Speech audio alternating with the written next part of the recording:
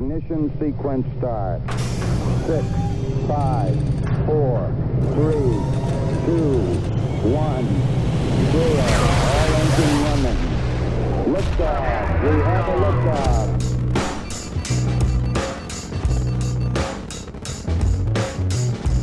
All right, welcome to the Launchpad Pod. I'm Aaron. I'm Matt. And Matt, we just got back from San Diego Comic-Con. Dude, I mean...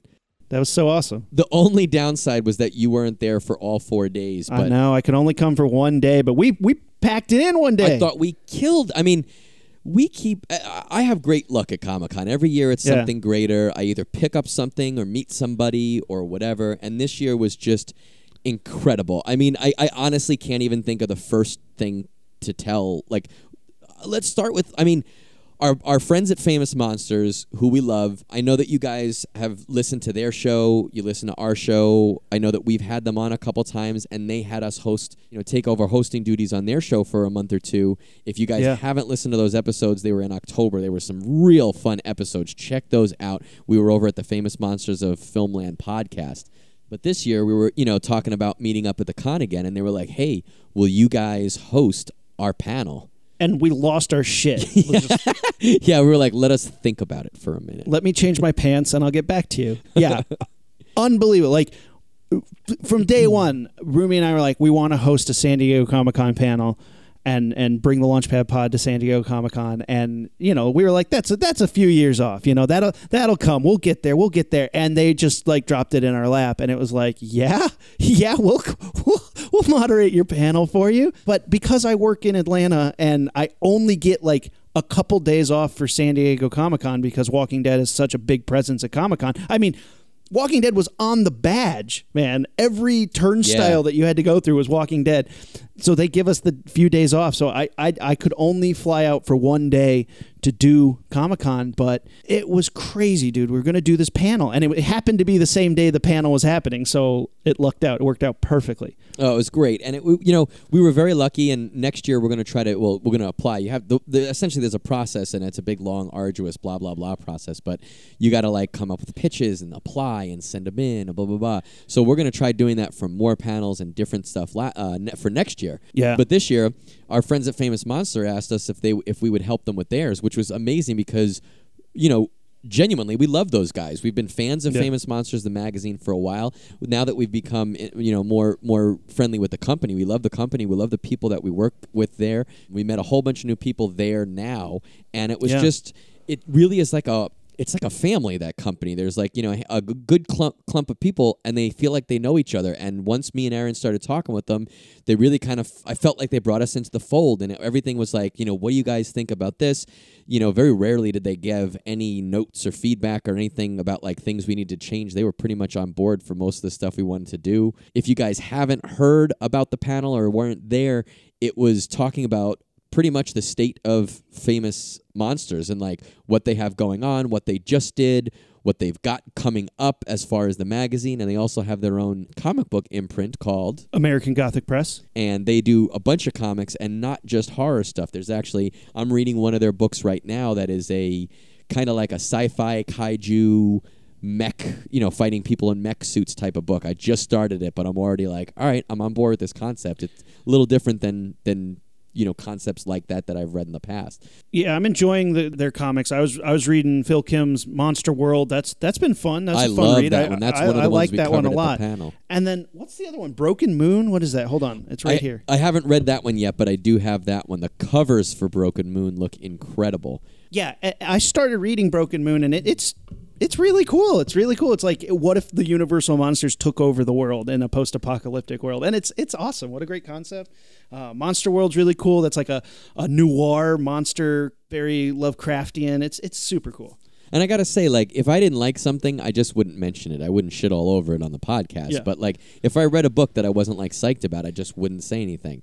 But so far, everything I've read from American Gothic, which is Famous Monsters comic book imprint, is really good. It's a cute idea, or a really I didn't think of it through that frame before. And then it's at least the ones I've read thus far have been executed really well. I really like the art. I just read one called Thin, which had some it was a cool concept. Thin was cool. Yeah. Really, it's just, it wasn't like it was a graphic novel, just a one-shot type of deal. The art was really cool, and I feel like the art really spoke to the story that was being told. So that's a cool one. You guys should check that out. I believe the writer-artist's name was John Clark for that one. The panel went so well, dude. It was packed. I was actually not expecting it to be that packed. So it was a pretty decent room. It was, 26 AB? At Comic-Con, I think, was the room, which was a pretty big room.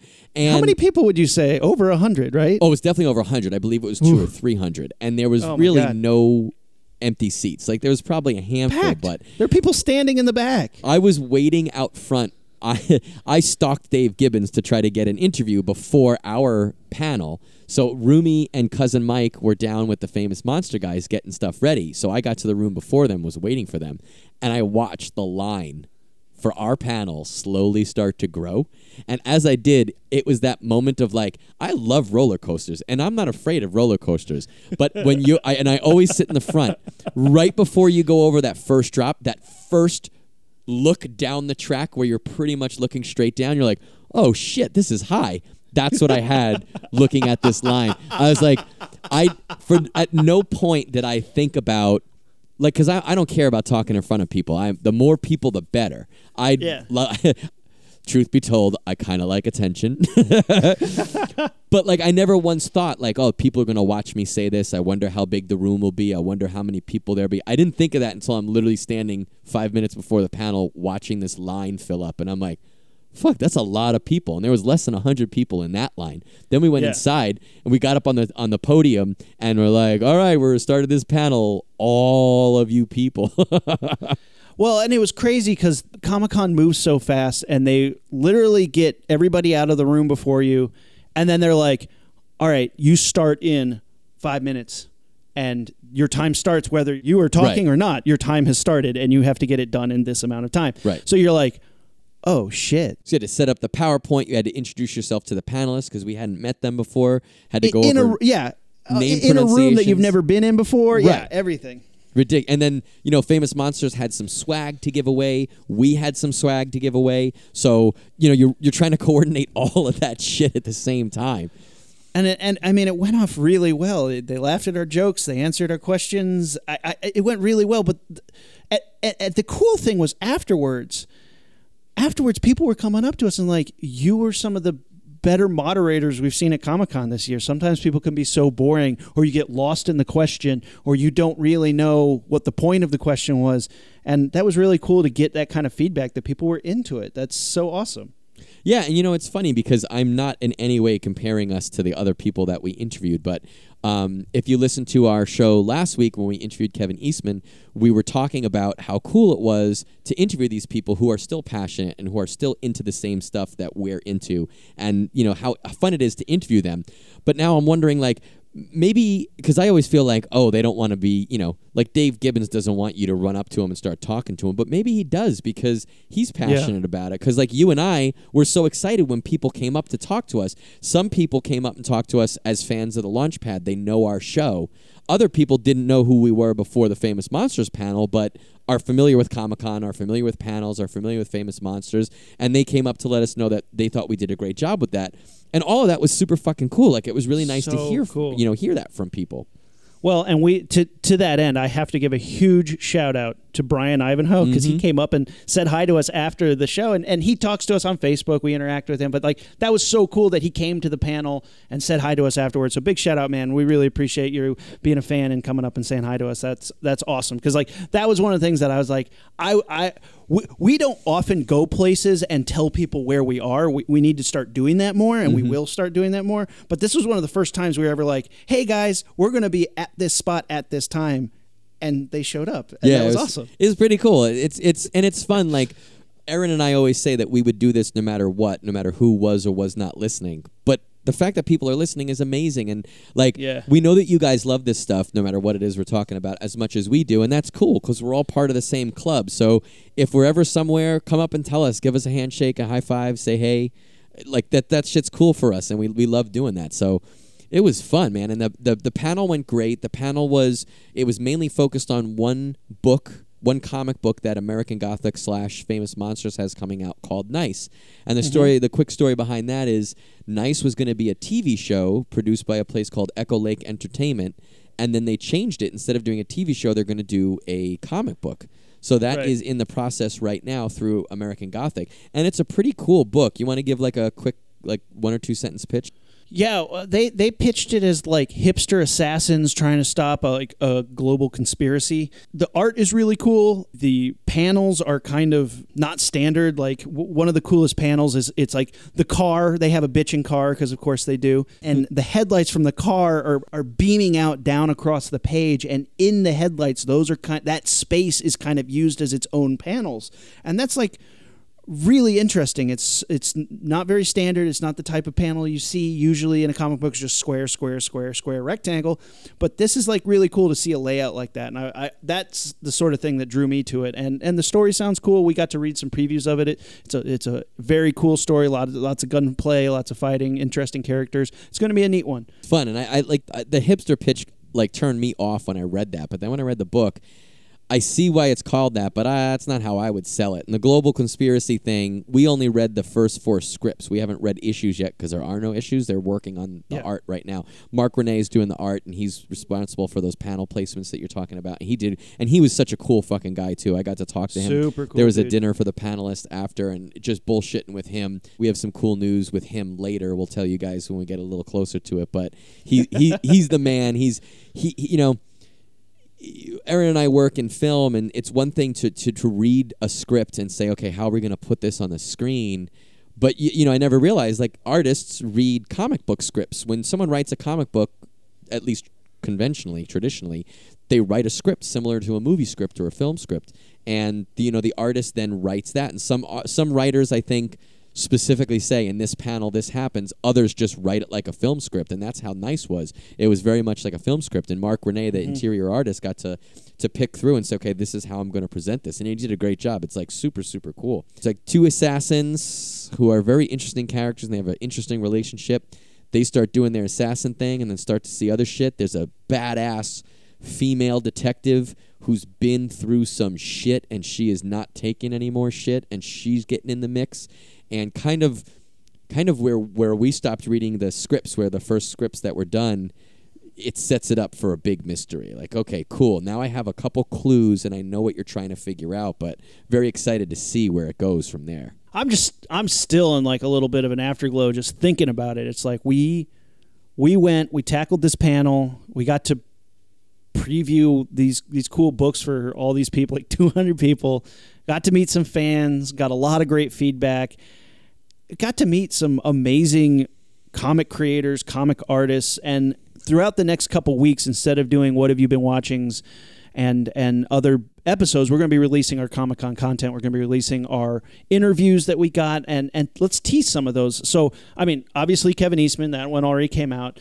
Some of the other ones we got, I mean, you got an awesome interview with the comic book writer Ann Nocenti, and she's probably best known for taking over Daredevil right after Frank Miller left, and she had a really good run with Daredevil, created a lot of Daredevil characters, created a lot of the things that make Daredevil who he is today, like gave him the community law center that is in the TV show. Like, she really created that sort of street lawyer image, and she has a really great perspective on Daredevil and creating characters in general. Like, it's a good interview. So we got that one. We got to talk to the Sideshow guys. That was really cool. Oh, that was amazing. We hung out in the Sideshow booth for probably an hour or two. And if you've ever been to Comic-Con, you guys know that Sideshow has one of the biggest booths. And it's just jam-packed with stuff, but it's also, there's just so much stuff there. We got to talk to my buddy David Igo as well. He works in production of Sideshow stuff. We got to talk to Andy Smith, who does PR there, and they were super cool. Really nice guys. They hooked us up with a great interview, maybe a little extra stuff too. But they were like super, I should say pins, because that sounds like drugs if I don't, right? They hooked us up with some sweet Thanos Infinity Gauntlet pins too. It's cool to talk to these guys who work so hard and so intimately with these properties that we care about, making these physical, representations, statues and action figures and stuff. And it's so cool to hear the process and to know that, like, all those things are in good hands because they're in people who care about them, just as much as we do. You want to hear a terrible story, Rumi? Yes? Question mark? So when he gave us those Thanos pins, right behind us there was like a little kid, And he was like, do you guys have any more Thanos pins? And they were like, nope, even though they just gave us Thanos pins. And the kids started crying. And there was a little voice in my head that said, give that kid your pin. But then the other voice said, if that kid wasn't crying, you would have given it to him. But that kid started crying. I was like, he's got to learn a lesson. If you were a little bit...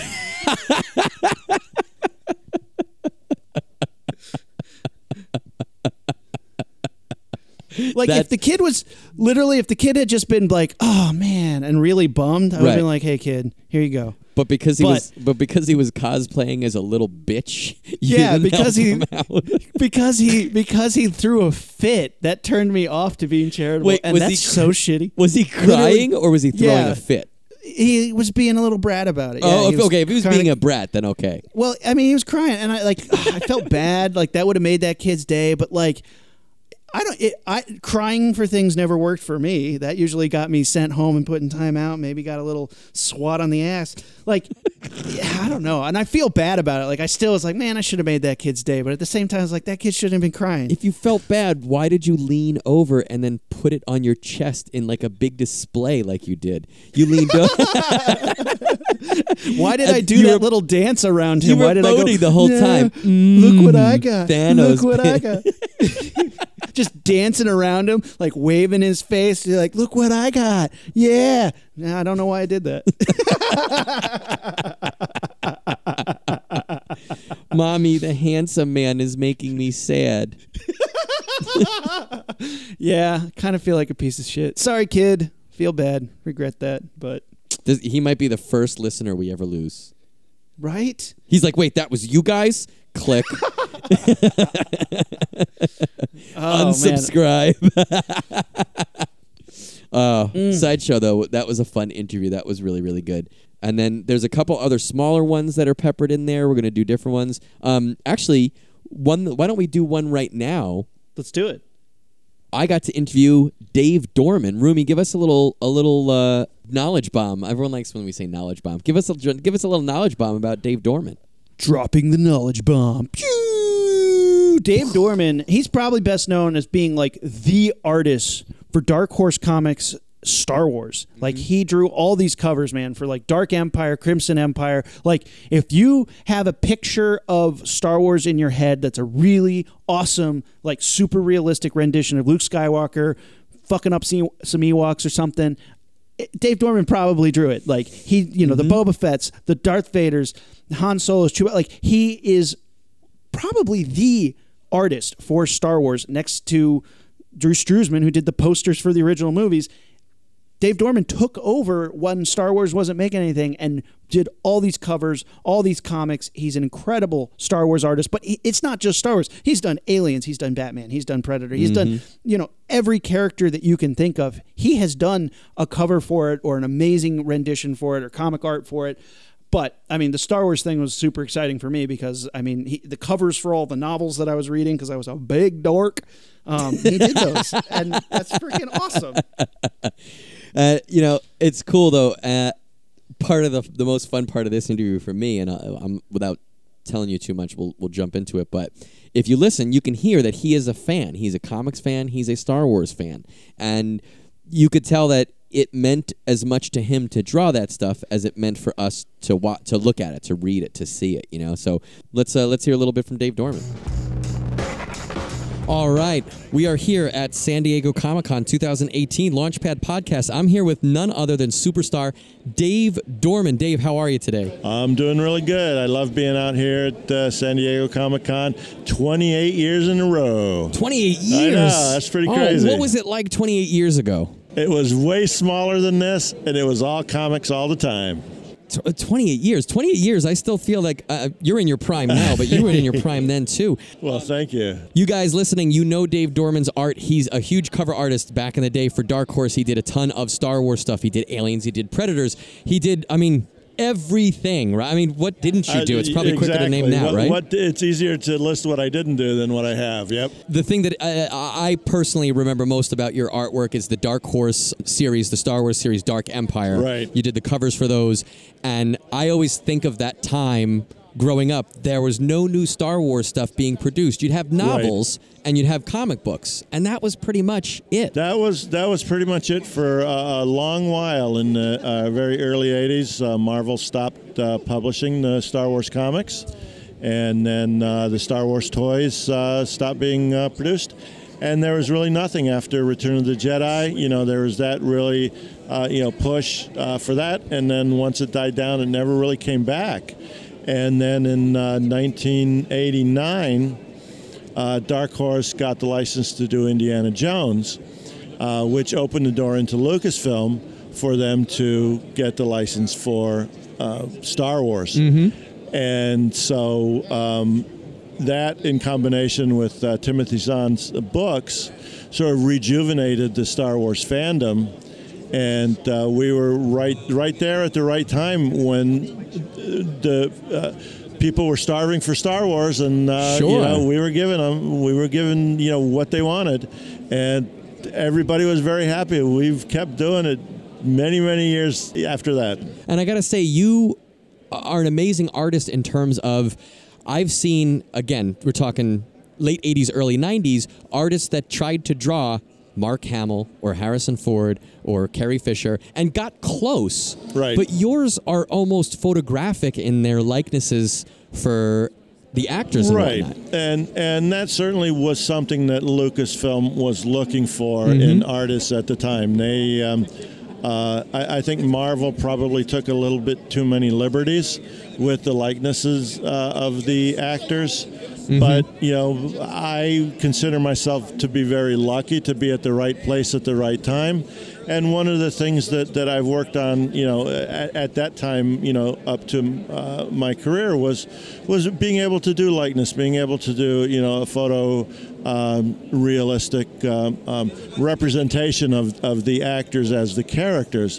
Because as a movie fan, too, I want to see those actors recognizable as the characters you've seen on the screen. Sure, and I feel like, the stuff that you did that was specifically about the original trilogy fit in seamlessly. Then when you do stuff that's like the expanded universe, they call it, with the Dark Empire and even like Crimson Empire and other stuff that you've done, it almost feels like that stuff could have been happening just off frame. It fits in, whether it was a character or wardrobe or costume or like even a set piece or certainly the machines and stuff that you drew, and it just, everything is super, it fit the entire world. Was that difficult for you to look at, say, like an Imperial Walker and come up with something that might also be in that same shot, but we just didn't see it in the movies? It's not really difficult because the films really set a grand universe to work in. Sure. I think one of the major factors that made what we were doing at Dark Horse viable for the fans of Star Wars was that Lucasfilm, with us, was overseeing what we were doing with the expanded universe, plus what Timothy Zahn and the subsequent authors were doing, so that there was no conflict in stories. If you saw a character in the comic book and then read about that character in one of the novels, there wasn't a conflict of where are they? They look different or they talk differently. Lucasfilm was very adamant, to make sure that there was a continuity going through everything. So if I was to draw something that I had a question about, or if Cam was drawing something, any of the artists, we would have a good connection with Lucasfilm to be able to get research material, reference material, to make sure that it either looked like it was in the movie or it was an offshoot of what could have been in the movie. And I think the fans really appreciated that. I could tell you for sure, at least one of them did. I guarantee you one of them did, but I'm sure the rest of us do. From all your projects, whether it was Marvel, DC, Dark Horse, anything, is there any one character or one title that, like, your heart is in it as well? Like, you really love that character, you really love that brand? Well, I grew up, I was 17 when I saw Star Wars in opening day in the theater. And so, through my time of developing as an artist, Star Wars was always there in the background through Empire Strikes Back, Return of the Jedi. And so I was always a fan of the design work, a fan of the films. And so that became sort of a part of what my interest in art developed from. So for me, being involved with Dark Horse at the time that it was all coming about, it was just a really, being at the right place at the right time with the right style, and everything fell together. So I feel very lucky in that part and being involved in it. And then here I am, more than 25 years later, still doing Star Wars. It's very exciting. That's great. Do you honestly feel it's still exciting to do it? I am. That's incredible. I still enjoy every piece. As far as the character goes, I've lived in this world since I was 17. Mm-hmm. So, I don't really have any particular favorites. Sure. But, the fans let me know who their favorites are by either, having me do a sketch or by a print or just by talking. Okay. Darth Vader, Darth Maul's popular, Boba Fett's popular. The bad guys are popular. Sure, right? Because they're the mysterious. And they look so friggin' cool. Yeah. Still, Luke Skywalker, Leia, Han Solo, Chewbacca, those are all right there at the top as well. Mm-hmm. But for me, I just enjoy playing in that universe that George Lucas created. It's amazing. And from the fans, thank you very much, because you've done an incredible job with that stuff. And really, I don't want to say you kept the brand alive during that 10, 20 years where there was just so little new content coming. Well, I think you can say that. Okay, you kept the brand alive during those 10 or 20 years. But that was part of what we were doing too. I mean, we all love Star Wars, but we all wanted to see more Star Wars. Sure. And so that's what we were doing. We were giving us what we wanted to see and giving the fans what they wanted to see as well. Sure. And you even did stuff for the video game, like Jedi Knight 2 or Dark Forces 2 Jedi Knight. You did art for that as well. I've done some video game material with that. I've done some packaging design. I did some miniature figure designs for Wizards of the Coast. Okay. Yeah, they had a tabletop game, and back a few years, I did 2 sets of character designs for little sculpts of those. How so fun. That was fun, yeah. Is there any character or property that you haven't touched yet that you would love to give a shot? To be honest with you, I just saw that Titan over in England was going to be doing some Blade Runner related material. Yeah. And so, I've been a Blade Runner fan since 1980, I think, is when the movie came out. And then certainly with the sequel that just came out last year. So I'm going to approach them and see if I can get involved in doing a little Blade Runner. That's a great visual, especially the first movie, but the second one as well was so visually arresting. Right. Let's stick with the original just for this. What of that would you love to draw? Is it Deckard? Is it the police car? Is it the city? What of that really you'd love to come out of your pen? I really can't answer that because I don't have a reason to create a piece of art yet. Oh, okay. I mean, I work better when I have an idea. When I'm working, within a group with art director or a writer or something that I can bounce some ideas off of and start generating some ideas. Okay. That's when I work best. If I was given time, I sit down, do some thumbnails, come up with some ideas, and then I could run with that. But right off the top of my head, I would just love to do, paint Harrison Ford as Deckard and, maybe James Olmos as, that would be so good. The other policeman. Doing a little origami? Yeah. And, there's lots of great visual stuff in that movie, too. So it'd be really fun to play in that world. Guys, keep your eyes open. Let's see some Blade Runner art from Dave Dorman. Dave, thank you very much for taking the time to talk my pleasure. with us. Thanks for having me. All right. Have a great con. Thanks. That was a great interview, man, and I love hearing that stuff because I wasn't there for that day. I could only come for one day, but getting to hear the stuff that you got to talk to people about. It was fun the day we had, but it was so cool that you got so many great interviews. Yeah, if you were with me for Dave Dorman, I may have said something that it was on the tip of my tongue, but I didn't want to say it. He had prints there, and he had a print of Hoth Luke. I think he was on a Tauntaun, but Luke was holding a lightsaber, but he was holding a lightsaber that looked like Obi-Wan Kenobi's. It was not his lightsaber. And I wanted to talk to him about that, but I was actually, to be fair, the nerds next to me were talking about it, and I overheard them, and I was like, "Damn, you're right." I may have said that if you were there, but I didn't want to say that.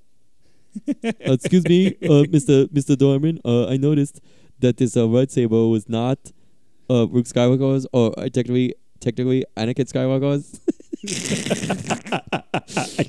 That's my new nerd voice. I got to remember how to do that. And he just would look at you with the most level expression and stab you in the eye with a paintbrush.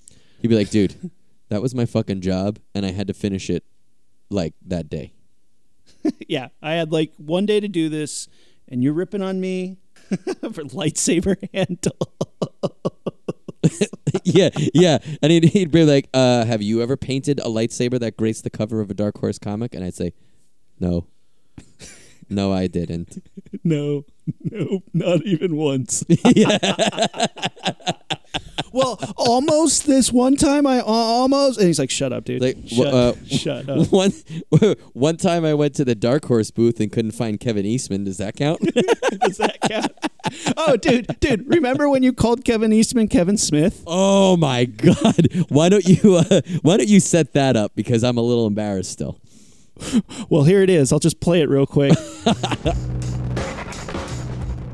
Geek Out Moments from Kevin Smith. We Launchpad podcast at 2018 Comic-Con. Mr. Smith, thank you so much for taking the time. Thank you very much. Eastman. You called him Kevin Smith. Kevin Smith. Oh, I like Kevin Smith too. you said Kevin Smith? Yeah, you Sorry. did. I know who you are. Day drinking. You directed that Clerks movie, right? I didn't realize you had done it. So I lean over to your ear and I pull back your little headset and I go, you called him Kevin Smith. And you're just like... Yeah, super cool. Mr. Eastman, I apologize. I know who you are. I was just excited and rambling. Yeah, it was a brain fart, and they were really cool about it. I don't think it bothered them, but it was really funny because you're like, wait, what are we doing? I thought we were talking about Clerks. yeah. That's why I couldn't understand why he had not brought up Jay or Silent Bob once during the entire interview. Hey, this guy really likes Ninja Turtles. And it's funny though because in all seriousness, we were standing right in an aisle, on the floor.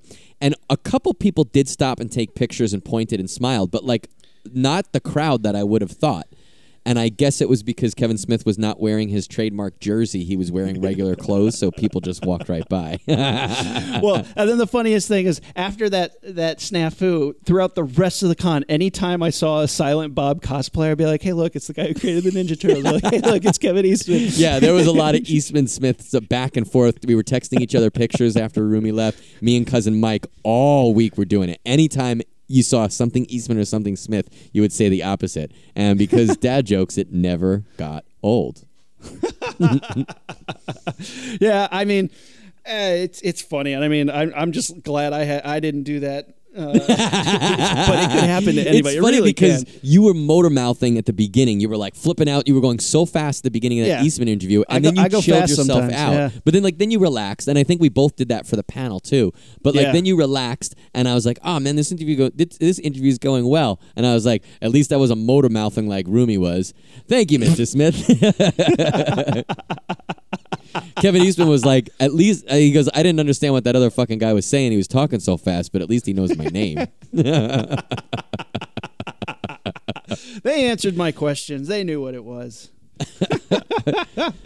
No, it's tough. Like when I get amped up, and it's one of those things you got to like consciously do it. And at the panel, I consciously had a moment where I was like, you can slow down. We have time. Like, you don't have to breeze through these questions because, like, we were really ahead. We were so ahead that we got 2 rounds of questions into everybody. But, yeah, with the Kevin Eastman interview, that at first I was like, oh, my God, I'm so excited. Blam! And just, like, shotgun firing questions at people. And then it's like you just got to take a breath and just get it out. You know, you got time. But it is. And let me give the Launchpad Rocketeers a pat on the back here.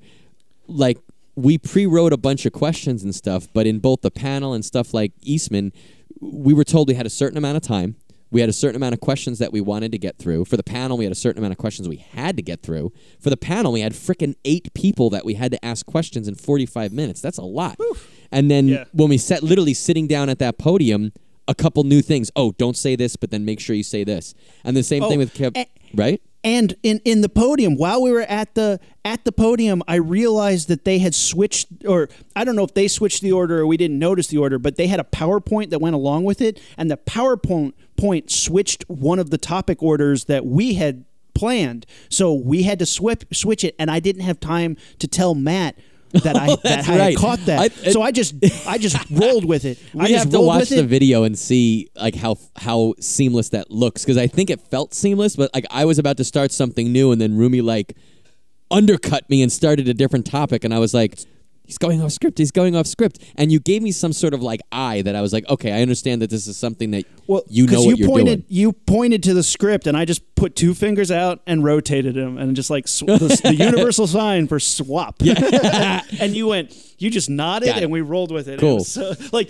that to me is one of the best like Rocketeer Roomy moments that we didn't just stop. Like, what the fuck are you doing? What are you doing? No, this went here. No, just follow my lead, dude. Follow my like. I'm glad we didn't just dissolve into like fist fighting on the floor at that moment. Although that would have been a pretty cool panel next year. Yeah. Oh man, we went to the Famous Monsters panel and these handsome boys just started wrestling. It was awesome. We're going to pitch that. We'll pitch a panel next year that just says, doesn't matter what we're talking about, a fight will break out halfway through. Handsome boys pit fighting.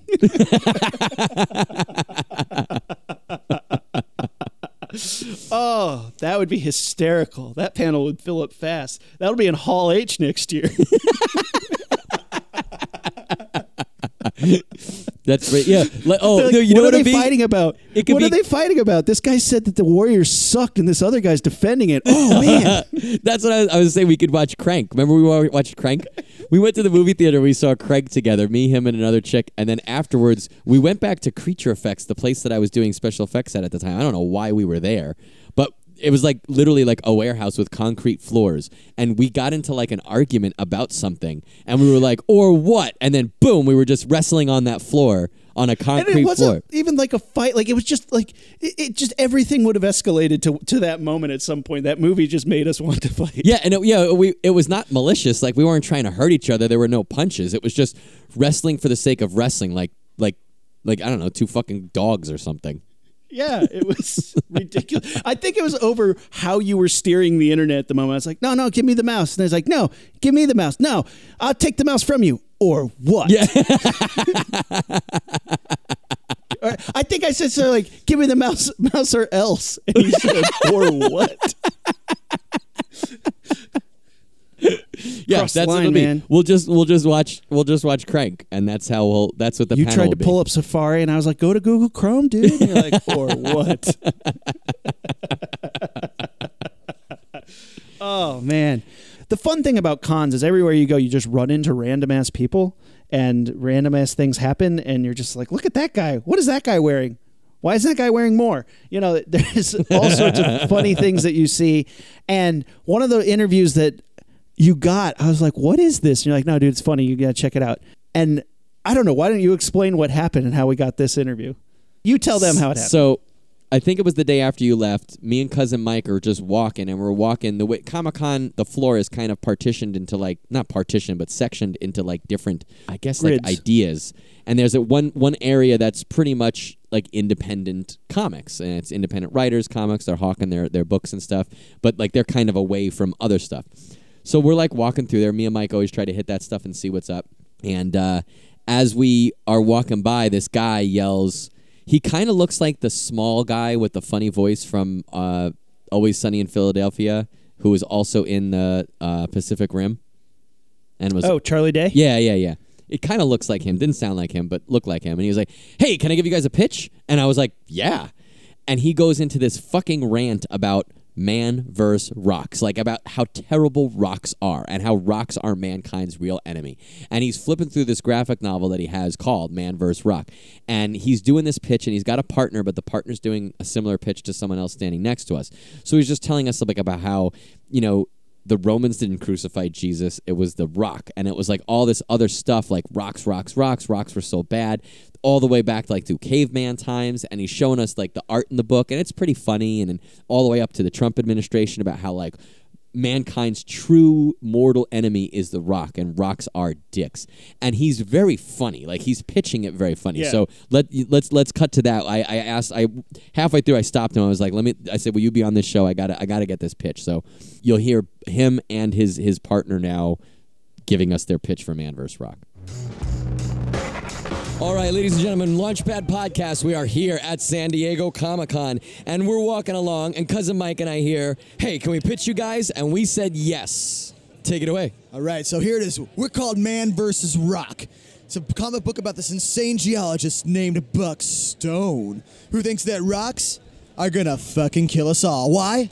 In a world where humans used and abused rocks from the dawn of humanity, no wonder the rocks want to get their revenge. Did we crucify Jesus? No, we crucified a rock instead. If you rock. Rocks are sinners. Let a rock had laid with me wife, is what the crowd was yelling as the rock was crucified. When we landed on Plymouth Rock, did we kiss it tenderly like the history books told us? Hell no! We pissed all over that gringo bastard. And when we were waterboarding people in Gitmo, who was the first in line? The Rocks! Now it's only a matter of time, and one honky's got the stones to stop them. Buck Stone. But don't worry, ladies, because there is a strong female lead. He'll say ridiculous things to her like, rocks don't wear bras, and she'll say to him, well, fuck you, because neither do I. Dick. Oh, snap. Burn those bras, girl. That is amazing. Guys, can you tell us your names? My name is Gore Vidal. And my name is Buck Stone. This is hysterical, guys. They're flipping through the books. They're showing us art. We have the White House is for sale, right? Yes, for sale. Call Donald. And we have soldiers making out saying, are you wearing protection? The other guy's like, hell no. And the other guy's like, good, because condoms are for communists. This is incredible, also guys. Drinks his favorite beer, which is known as Buck's Beer and Penis Enlarger. Trust us, it doesn't work. They have beer koozies around their water bottles that have that on it. This is incredible, guys. Do you have other books here that you guys have as well? Yeah, we have a book about a little man by the name of Kim Jong-un, who's running for president of the United States of America. It's called Unpresidential, and he's doing his part to make North Korea great again. He has the hat here as a prop. We're just big admirers of Mr. Un. And you told me before, but would you say for our audience, where do you get these ideas? You'd be amazed what great ideas you can come up with when you're on lots of PCP. Thank you so much, guys. Thank you. That's the amazing. pleasure is all mine. Man vs. Rock. Check it out. What booth? You guys are at We're H10. H10 on our website, www.whitehouse.gov/man vs. rock, or our other website, manvsrock.com. That's amazing. Thank you so much, guys. That was really funny, Rumi. It was good, and I feel like, they definitely were no holds barring going on, like on and on about this. Like, that they clearly thought about this pitch for this book that they decided to write for some reason. I give them mad. I don't know if I was in a comic book shop, if I would buy a book that just was about rocks, but if that guy was there pitching it to me, or I knew the enthusiasm that went into it, it's pretty funny. So I'm into it now. Yeah, if I hadn't dropped $150 on Ninja Turtles stuff already the day before, I probably would have got Man vs. Rock. But I was like, no, I have to be good. I'm on a budget here.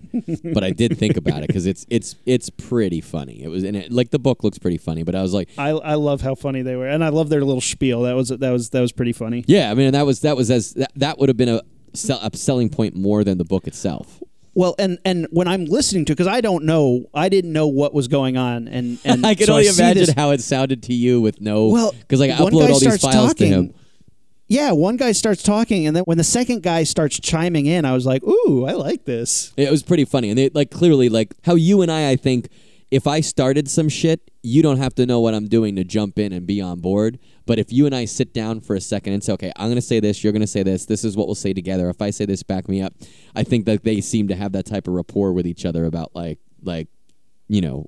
they're jumping in and underlining each other's points and stuff. It was pretty funny. But overall, I had a blast of one day. How was the rest of the con for you, man? Was it awesome? It was great. We've teased a couple of the other people that we met. I'm a huge Daredevil fan. So to meet Ann Nocenti and talk with her, she was so laid back and chill too. It just makes it that much cooler. I could have talked to her for 4 hours just about Daredevil. Is that a picture of you? You gave me a picture of you and her wearing turtle masks. Right? Yeah. So we did our interview right at the Nickelodeon booth, and they were handing out masks. So right when we started setting up a gear, a Nickelodeon person came over and was like, you guys want masks? And we're like, yeah. So we took them, and then afterwards she's like, we should get a picture. And I was like, should we put the masks on? She's like, yeah, what do Ninja Turtles do? I was like, I don't know what, like karate? So she kind of did karate, and she's like, how do they hold their hands? I was like, well, they have 3 fingers. So if you look at the pictures, and we'll put these on our social media, we kind of did like 3-fingered hands. But like, what a random fucking thing for me to have with like a writer, you know? And she did, I really like a lot of the stuff that she did. If you guys don't know Ann Nocenti, we'll talk about this a little bit more for her episode, but she was writing when John Romita Jr. was doing most of the art, if not all the art. For years, they worked together. And then, we're going to be releasing that one. We got to talk to the Sideshow guys. That was a great interview. We'll be releasing a pretty decent interview with the Sideshow Collectible guys. That one made me laugh because it descended into talking about sandwiches and food. It did. And also... and it's like, man, we're hungry. Yeah, we did that. And then I got to say, I interviewed Dave Gibbons, and that was just so freaking cool to talk with him again. Man. I've interviewed him before. He's so cool. This time he was so excited, and we talked about something that I really care about. I don't want to say more than Watchmen, but something that Dave Gibbons did that I've loved longer than I've loved Watchmen, at least. Well, and not to toot our own horns, but give me a little trill. Yeah, there we go. I think something that we're really good at is we listen to these interviews. I mean, we've heard other people interview these people that we've been interviewing. We know what they've been asked because we've read it in magazines, and we've been to panels where they get asked the same 5 questions over and over and over again. And we really try to get different questions out there and different interview. Like when we interviewed Carl Gottlieb, like we listened to interviews with him to know what people have asked him, and we tried to put a little twist on it. You know, maybe get some of the same information, but at the end of the day, we want to stand out. So you got a great interview with Dave Gibbons that is not just your typical, oh, man, you did Watchmen. Oh, man, that was so cool. Oh, man, Ozymandias is a bad guy, right? Oh, man, why is Dr. Manhattan not wearing any pants? Like, you really got a different interview, and I like that. So tease the hell out of that. It you was guys are cool, you know, when I chased him down. He had a panel. He had a panel literally at the same time as me and Rumi's panel that we were hosting, so I couldn't go to the panel. But I poached him before he went in, and I ran up to him as he was walking into his panel, and I just accosted him, and I was like, listen, I apologize for running up to you like this, but, you know, you spoke on our TV show a couple years ago, and I'd love to talk to you again for our podcast, and I said, I'd like to interview you about this topic. And when I said it, he looked up at me, and he goes, oh, that'll be different. I don't usually get to talk about that. And I was like, oh, it's something that means a lot to me. I'd love to talk. And it was... when you listen to the interview, you can hear how excited he is. And that was just such a cool moment. Maybe the single most cool moment of Comic-Con this year for me was that. So check that interview. We have that coming up. There's a picture of you standing next to Frank Miller. What's up with that?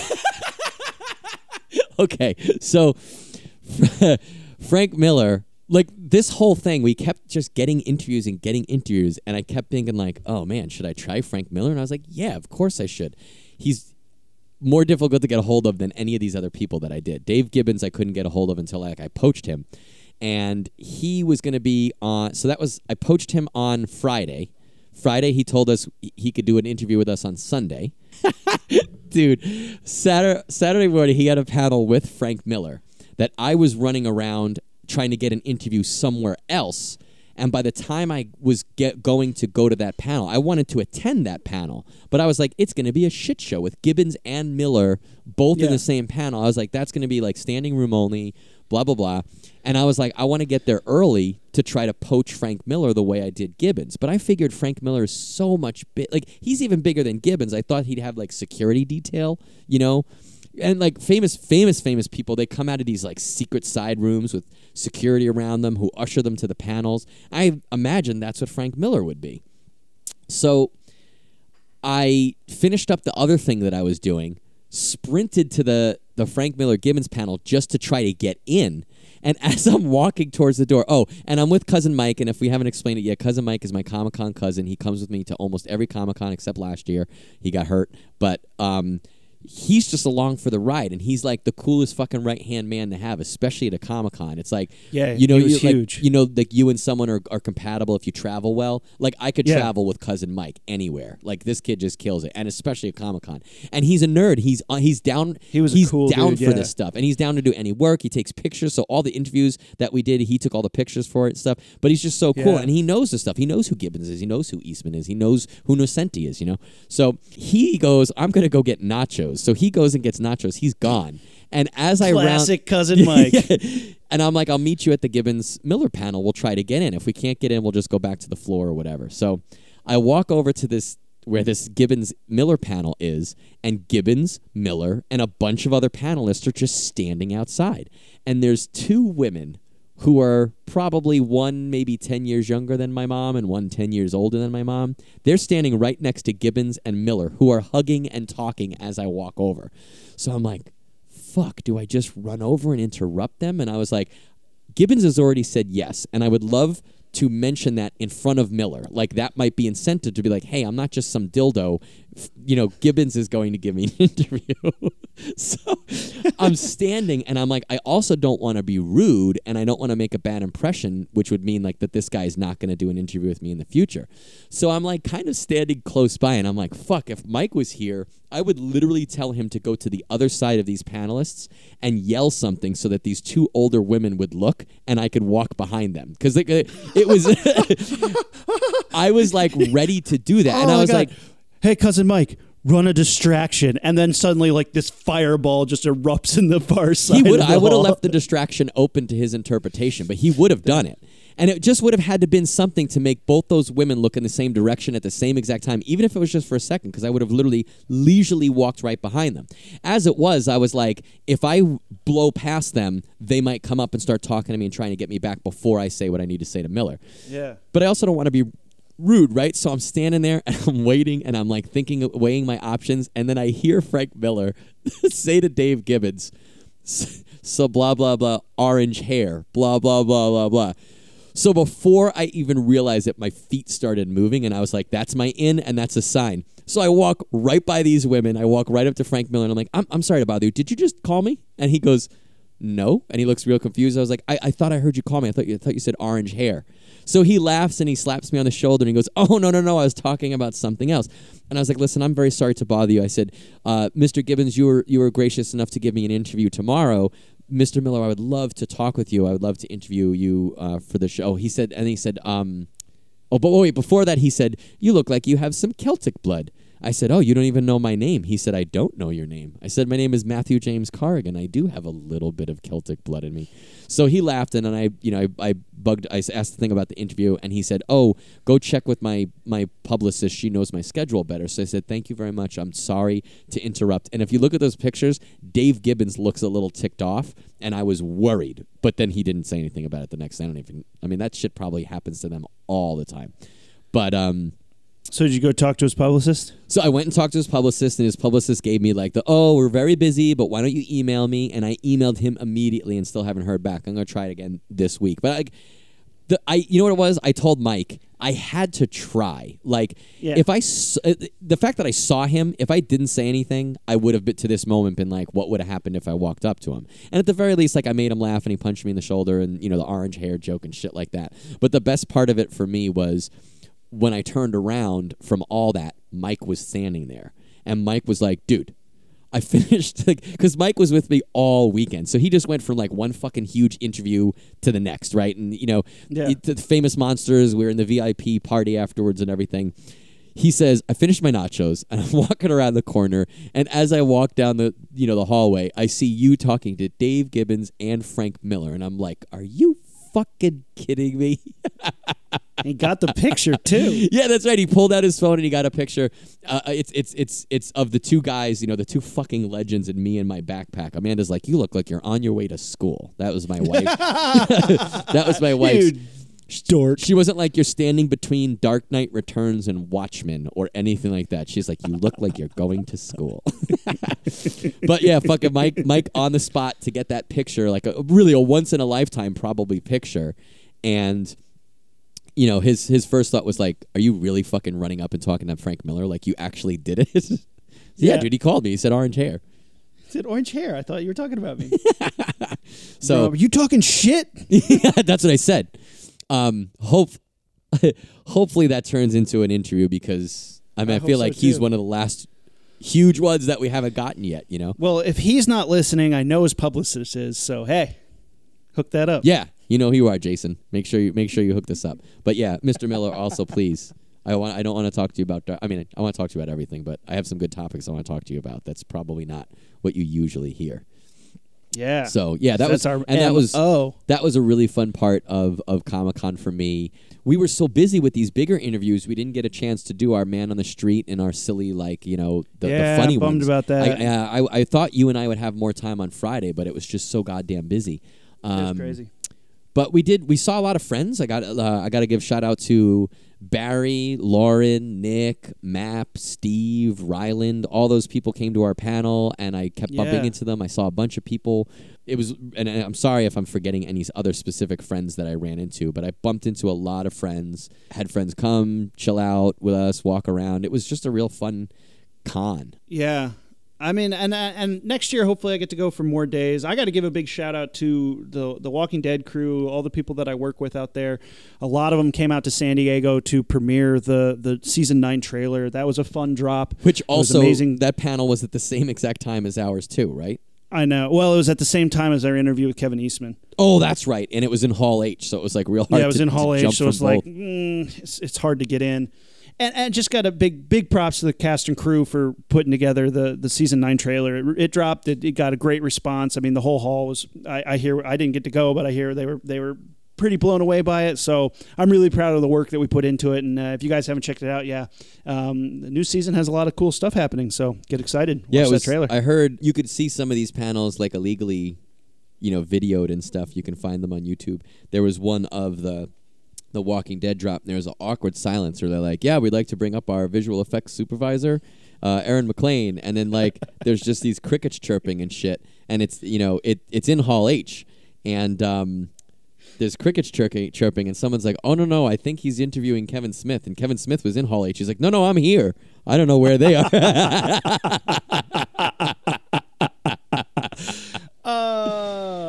I gotta say, when Rumi and I did get to do some fucking around on Friday together, we were walking around and he almost bought this Daryl action figure from The Walking Dead, and we're like looking at it, and he's like, let me look up the prices online, and he was looking up the prices. He's like, do you think I should get it? And as he says that, the shop owner pulls it down and sells it to some other dildo. And dude, I specifically looked for that figure at other places and couldn't find it, but I did keep an eye out for it.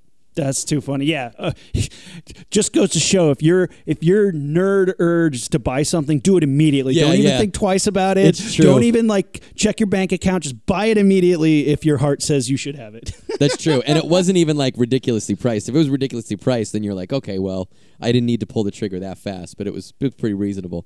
We'll find you one, Rumi. We'll find you one.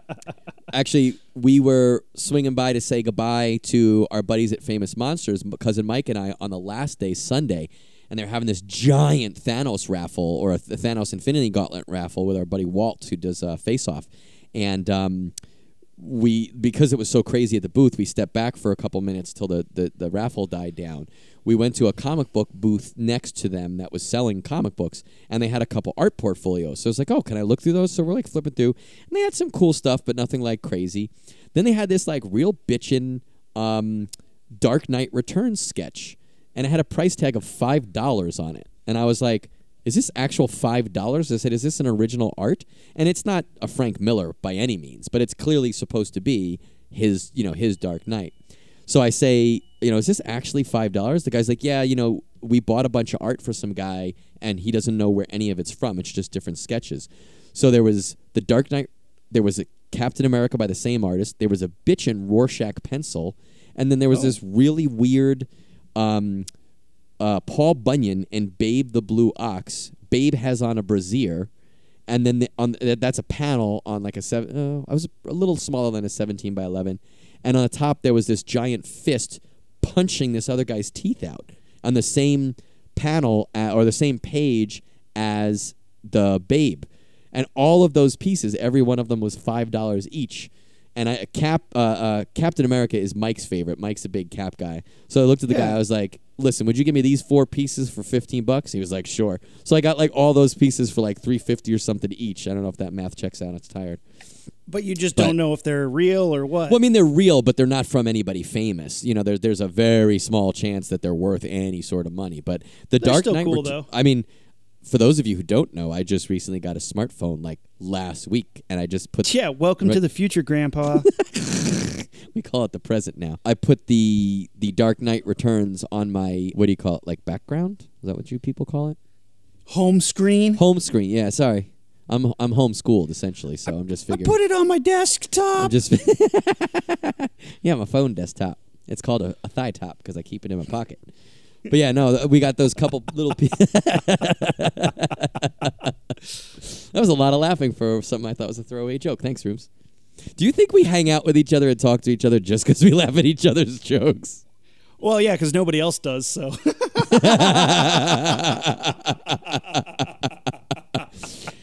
But yeah, it's like I was not trying to get any original art this year. All the pieces that would have been interested in were way too expensive, and I don't need them. I already have like either representations of that character or the book or the artist. So I was like, I don't need those this year. But these pieces were like quick little thing. Or I got one from Mike. I got the cap as a thank you for cousin Mike for killing it this whole fucking time. But those are my little purchases. Did you get anything aside from the body count book?